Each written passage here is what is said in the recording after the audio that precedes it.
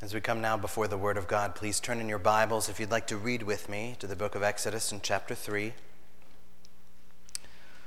You'll recognize these first few verses as we covered them last week, but we'll venture a little bit further this morning. Exodus chapter 3. And before we read, would you please pray with me?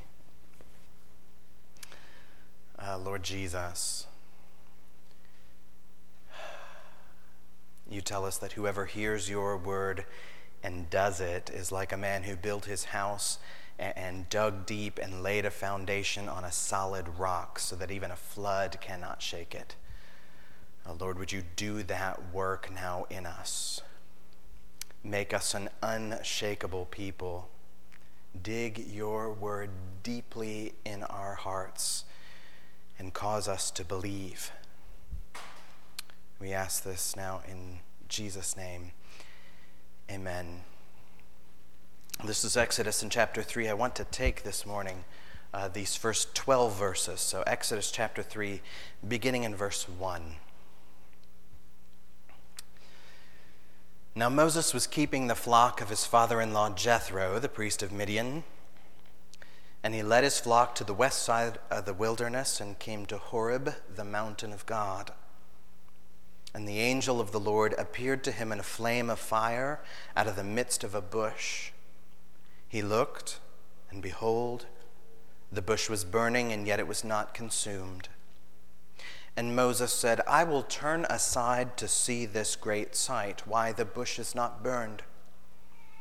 When the Lord saw that he turned aside to see, God called to him out of the bush, Moses, Moses. And he said, Here I am. And he said, Do not come near, take your sandals off your feet, for the place on which you are standing is holy ground. And he said, I am the God of your father, the God of Abraham, the God of Isaac, and the God of Jacob. And Moses hid his face, for he was afraid to look at God. Then the Lord said, I have surely seen the affliction of my people who are in Egypt, and have heard their cry because of their taskmasters. I know their sufferings, and I have come down to deliver them out of the hand of the Egyptians, and to bring them up out of that land to a good and broad land, a land flowing with milk and honey, to the place of the Canaanites, the Hittites, the Amorites, the Perizzites, the Hivites, and the Jebusites. And now, behold, the cry of the people Israel has come to me, and I have also seen the oppression with which the Egyptians oppress them. Come, I will send you to Pharaoh, that you may bring my people, the children of Israel, out of Egypt. But Moses said to God, Who am I that I should go to Pharaoh and bring the children of Israel out of Egypt? He said, But I will be with you, and this shall be the sign for you that I have sent you. When you have brought the people out of Egypt, you shall serve God on this mountain. This is the word of God. Here we are still in the beginning of a very long interaction at the burning bush between God and Moses. And if you look, you just kind of turn and glance in your page, the whole interaction ends in chapter 4, verse 18. At that point, after all of this, Moses returns back to his father-in-law, intending to go back to Egypt. So in all of that space, a full chapter and a half, the writer focuses a lot of attention on this burning bush incident because it's really a pivot point of the Exodus story. God is about to take his people out of the land of Egypt where they're enslaved and into the good land where there is milk and honey. Now, I know milk and honey doesn't sound the tastiest to some of us. To me, it immediately makes me think of breakfast cereal. Maybe some would prefer that God would bring them into a land of, lasagna and steak. I don't know, mac and cheese, whatever, hot dogs, whatever it is. But this phrase we know is a common phrase in the scripture. We hear it again and again, the land of milk and honey. It's a poetic way to say that the land was just full of goodness, that it was overflowing even with goodness, that it was flowing with milk and honey. The word literally there is oozing with it. It's just kind of gushing with that. So this is not just about the food. It's not just about the honey and the milk. This is about God abundantly providing with goodness for his people. Now, the issue at hand here is not just about out of Egypt and into the good land of milk and honey. The issue is, how do we get from point A to point B? That's the whole point of this meeting here at the burning bush. God says he's going to get the people from Egypt to the land of flowing with milk and honey. He tells us the way he's going to do it in verse 10. Come, he says, I will send you. God's told Moses, I've heard their cries, and now I have come down, but Moses, I'm going to send you. We call this the commissioning of Moses, that Moses, the servant of God, is specifically sent to carry out the will of God. We know from the scripture that God always accomplishes his sovereign will. When God wills or decrees that something will happen, it never fails to happen without exception. And so God could just speak his will into existence and it would happen. Let there be light, and there was light. Let my people go, and the people went. It could have happened that way. God could have done that, but he didn't. And he usually doesn't. In fact, it's rare in the scripture to see God work that directly. Usually, God is working through people to accomplish his will. He's still the one doing his will, so his will not fail without exception, but he's going to carry out his will now through Moses. I will bring my people out of Egypt, and Moses, I'm sending you to do it. That's the call. Now, if Moses had listened to God, if Moses had trusted God and obeyed God here, then the whole burning bush incident would be quite a bit shorter than what we see. If God had said, I'm sending you, and Moses had said, all right, point the way. But instead, we see Moses responding to God with a question. It's in verse 11. And Moses said to God, who am I? Who am I that I should go to Pharaoh and bring the children of Israel out of Egypt? God's answer to Moses' question is, I will be with you. I will be with you. That's our focus this morning. This morning, I want to talk about the presence of God. Now, last week, if you were here, we talked about the holiness of God. That God is entirely set apart to the point where when Moses encounters him at the burning bush, even the ground itself becomes holy. And God says to Moses, stop, don't come any closer. Take off your sandals, this ground is holy. So while Moses is not able to come close to God, God is now coming close to Moses. And he is going to continue to be present with him. God's presence, to be clear, is different than God's omnipresence. Omni meaning all. So we talk about God's omnipresence as his being present everywhere. Do I not fill the heaven and the earth, declares the Lord. It's true that God is everywhere, but that's not what we're talking about here. It's not just that God is present everywhere, it's that God is present here. That God is personally present with you. That sounds great, and it is great.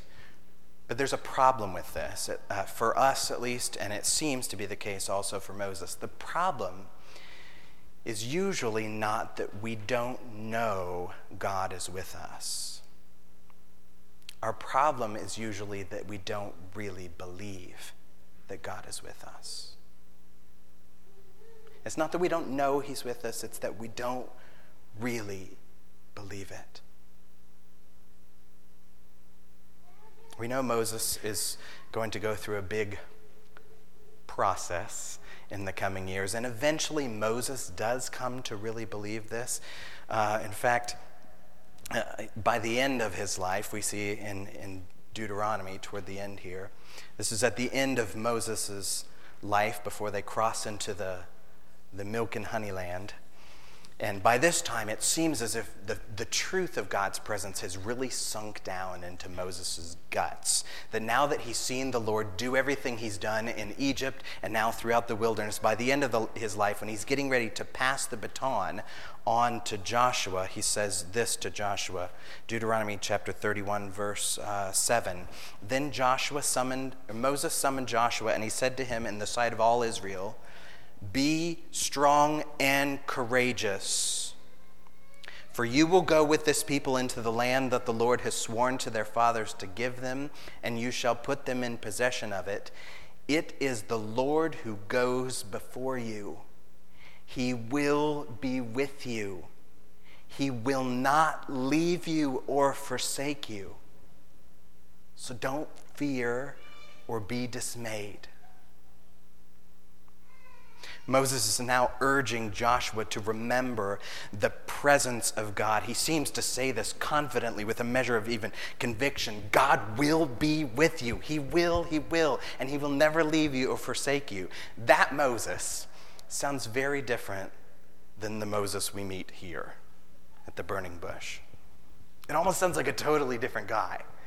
You know, when God is first commissioning Moses, sending him back to Egypt, and he says, "I want you to go," Moses' response is a question. Those are his first words. "Who am I?" Now, what does Moses mean when he says that?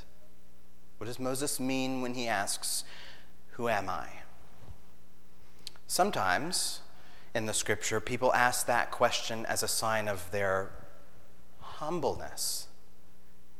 To be honored to receive something. It's a sign of acceptance, but humbly. So when the Lord makes a covenant with David, and he says, I'm going to establish your house, I'm going to establish your kingdom, I'm making a promise to be with you, and that promise will eventually, we find out, be fulfilled in Jesus. David's response when God promises this to him, his first words are a question: "Who am I? What is my house that you would do this to us?" But when David says, "Who am I?" he's not rejecting the promise. He's receiving it, just humbly, thankfully. "Oh, thank you, Lord, for promising this to me, but I'm not worthy of it." That's not the case with Moses here. So if the conversation that God is having with Moses during this burning bush account, if it ended here, if we chopped off and didn't hear the rest, we might wonder what exactly Moses means by asking this question. But we get the opportunity to read on, and it gives us quite a bit more clarity. If you keep reading, you'll notice that this question from Moses, this "Who am I?" is the first in a series of questions. First in a series of excuses, really, to try not to go. Until finally, at the end, when none of the excuses take, finally Moses just goes, "God, send somebody else." He doesn't want to go. So when Moses asks here, "Who am I?" this is not coming from a place of humility. It's coming from a place of insecurity. We're seeing a very insecure man here. And while on some level I get this, I can understand what he's going through, we also need to see that insecurity is very often sin. Let me say that again in case you missed it. Insecurity is often sin. And just a few weeks ago, we saw that earlier in Moses' young life, probably a young 40-something, we think, that we saw the opposite kind of guy. He was young and brash. He was almost overly secure, to the point that when he saw an Egyptian beating on a Hebrew, Moses, decides to grab the bull by the horns, and he kills the Egyptian. This is probably coming out of his own pride, his own overconfidence, that there's an attitude here that I can fix all these things on my own. We usually recognize those sorts of things as sin. Overconfidence, prideful, those things we go, aha, I notice that as sin. But the opposite, things like insecurity, sometimes we miss that these are sin too. Sometimes we even treat them like something to be coddled. If we allow insecurity to take hold and to fester, insecurity can cost you your job. It can rob you of your freedom and your joy. It can steal away your relationships. Because insecurity underneath is really saying to another person, I don't trust you. I don't trust you. And I recognize that relationships are complex and challenging. There are times when we should not trust another person, maybe at least for a season. Trust in the scripture is not a virtue by itself, so there needs to be wisdom as far as how we apply our trust. But listen, when it comes to God, insecurity then causes us to say to God, God, I don't trust you. God, I need more from you. God, you are not enough for me. Do you see now how that is sin? How that's a pretty serious slap in the face? Insecurity can lead us to do and think some really crazy things. I mean, for Moses, who cares about his people, his own insecurity is essentially causing him to say no thank you to saving his own people.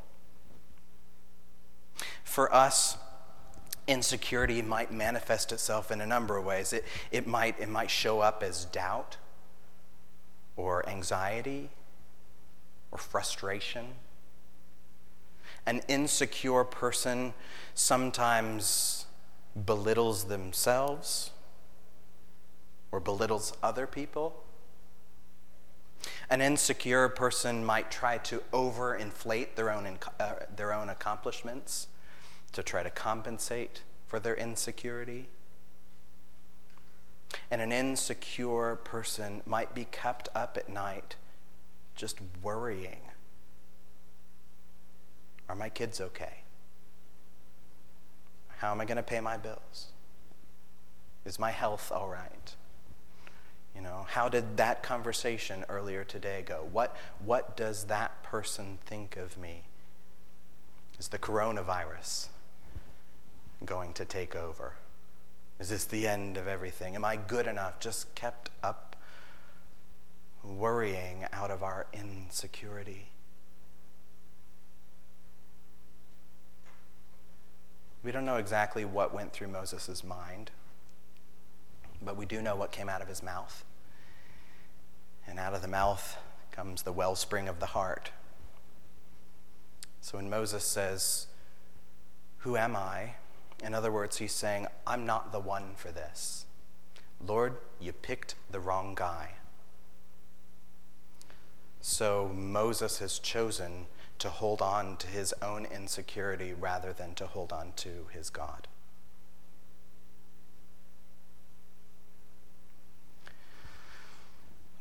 because this kind of insecurity is often sin, it is fitting sometimes to rebuke that sin, to call it sin even very sharply. We know that Jesus saves us from sin, from the wrath against sin, but Jesus also wants to transform us now as saved people. So sometimes Jesus will take very sharp shears to our hearts to cut the thorns out. We need that. We need to be rebuked. It is also fitting at times to respond to this with encouragement. That if someone is struggling with insecurity, and we want to give help, support, encouragement to help a person push against the temptation to the sin of insecurity. But if we are to encourage people against insecurity, we need to give the right kind of encouragement. Because listen, if we give the wrong kind, it will just lead us right back into the same old sin. Here's what I mean. I've noticed now, I've got kids, and it's common to read kids' books. I love board books because you can, step on them and they don't really ruin. So it's nice. Reading lots of the board books are great. But I've noticed that a lot of these books for kids are really addressing the question, who am I? They're helping kids to grapple with that. It's a good question to be asking. Who am I? The answer that many of the books are giving us, or some version of this, you are special. That's the answer often given. You are smart, you are kind, you are capable. Those may be good things, but those things are not enough to give us security. Now, to be clear, it's not wrong to praise others, especially children, if they've got gifts or skills or things that they've done well. I think my wife and my girls and you all are special people. I want to tell you that regularly, even if we never praise a person ever. That's usually an issue with our own heart. But when we tell a person that they are special, even if that's true, that answer is not good enough for our insecurity. Because to tell a person that they are special will send that person right back into themselves. When we grow old, if we're honest enough with ourselves, if we're honest enough to look in and make a right assessment, we will notice that there are limits in ourselves. We will see our own weaknesses. We will see our own instability and our own sin. If we look inward for an answer, we will be less secure, not more. There's a different path then to this, a better answer. We see a window into it from Dietrich Bonhoeffer, a famous German pastor. One biographer described him as pastor, martyr, prophet, spy. Boy, that's a life. Pastor, martyr, prophet, spy. But Dietrich Bonhoeffer lived during the Second World War in Germany, and he was famous for speaking out and bravely standing against the Nazi regime. So he was often praised as this brave hero. He was eventually imprisoned for the things that he said and did, and eventually hanged. And during his time in prison, he was considering all of what people were saying about him, all the praise he was receiving, and wrestling with the difference between how others saw him and how he saw himself. And so he wrote in response to this a poem. Let me get my act together here. He wrote in response to this a poem called Who Am I? I want you to listen for his answer here at the end of the poem. This is Bonhoeffer's words. Who am I? Who am I? They often tell me that I would step from my cell's confinement calmly, cheerfully, firmly, like a squire from his country house. Who am I? They often tell me I would talk to my warders freely and friendly and clearly, as though it were mine to command. Who am I? They also tell me I would bear the days of misfortune equably, smilingly, proudly, like one accustomed to win. Am I then really all of that which other men say? Or am I only what I know of myself, restless and longing and sick, like a bird in a cage, struggling for breath as though my hands were compressing my own throat, yearning for colors, for flowers, for the voices of birds, thirsting for words of kindness, for neighborliness, trembling with anger at despotisms and petty humiliation, tossing in expectations of great events, but powerlessly trembling for friends at an infinite distance, weary, empty at praying, at thinking, at making, faint and ready to say farewell to it all. Who am I? This or the other? Am I one person today and tomorrow another? Am I both at once, a hypocrite before others and before myself, a contemptibly woe-begone weakling?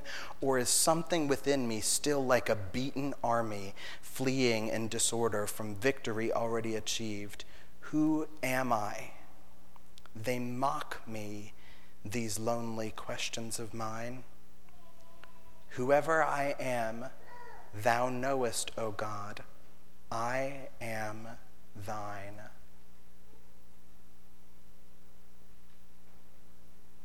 That's where he lands at the end.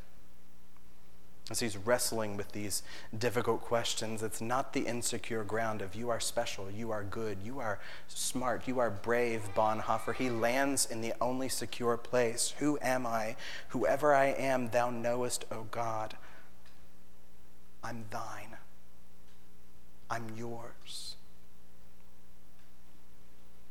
This is a version of what the Lord gives to Moses here. When Moses asks the question, who am I? The answer from God is not, you are strong. The answer from God is not, you are smart, you are skilled, you are special, chosen, you are my instrument. He doesn't even say, you're Moses. Just wait, people will make really exciting movies about you in a few thousand years. In fact, God in response does not answer with a you focus at all. His focus is on himself. The Lord's answer is, I will be with you. I will be present with you.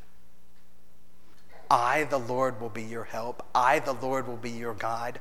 I, the Lord, will be your assurance. And God's not just going along as a cheerleader or a little sidekick. He's saying, I am God. I am the God of your father. I'm the God of Abraham and Isaac and of Jacob. And I am also the God of you.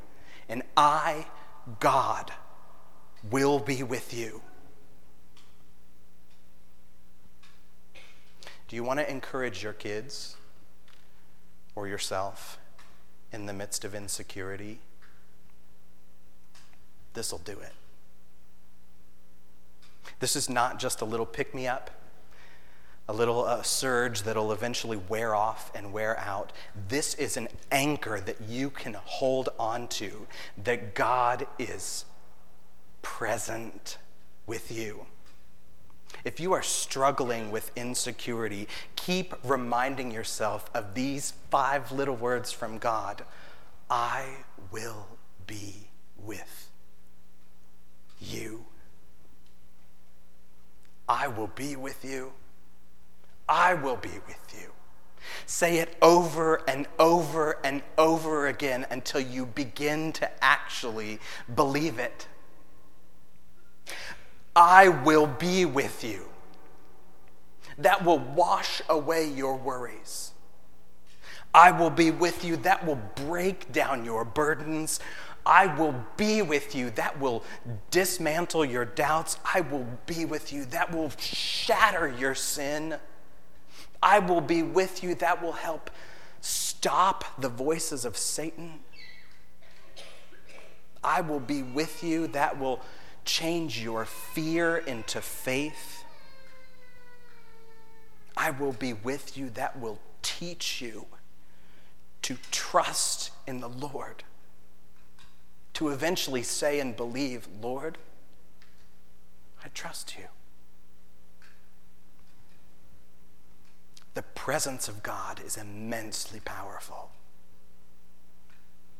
But in this last little bit here now, as I wind us toward a close, I want us to notice one other thing. The presence of God is meant to be a comfort to us. It is meant to be a comfort to us.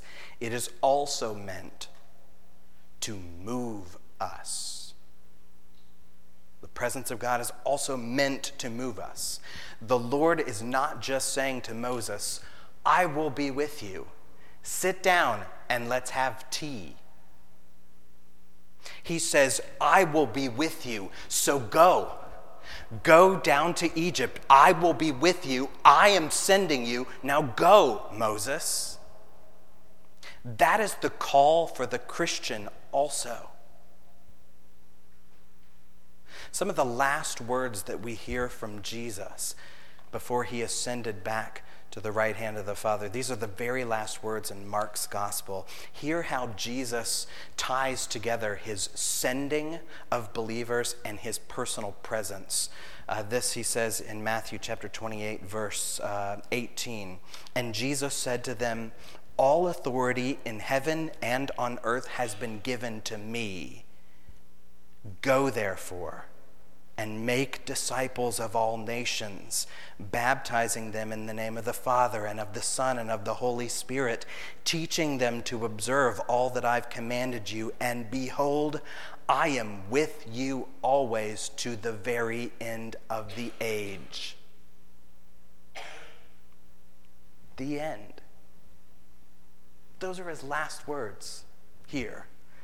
I'll be with you always to the end of the age. Now go. If we want to make disciples of Jesus, if we want our church to grow, if we want people to come to know Jesus, if we want the kingdom of God to be expanded, it's going to take work. It's a work that God will do through us, but it is work. It will take learning to deepen our understanding of his teaching so that we actually know the faith that we're sharing. It will take seeking obedience to Christ's commandments so that we model his life. It will take bravery to actually go and talk about Jesus to people. And it's going to take a lot of stepping outside of ourselves to follow Jesus. But we will never do any of that.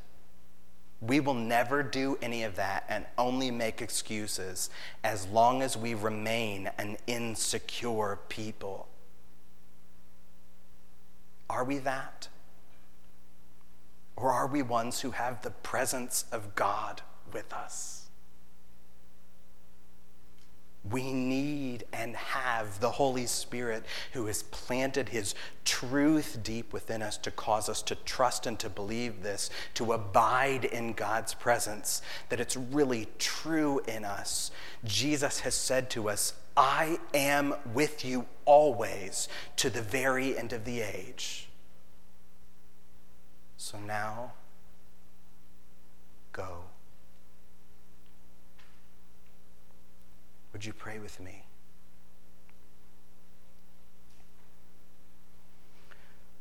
Ah, Lord, we know, Jesus, that you are the vine and we're the branches.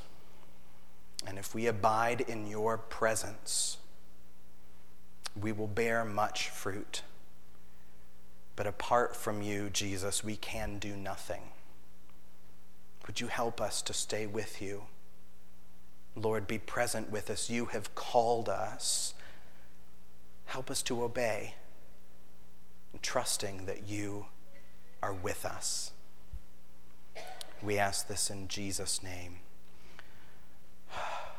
Amen.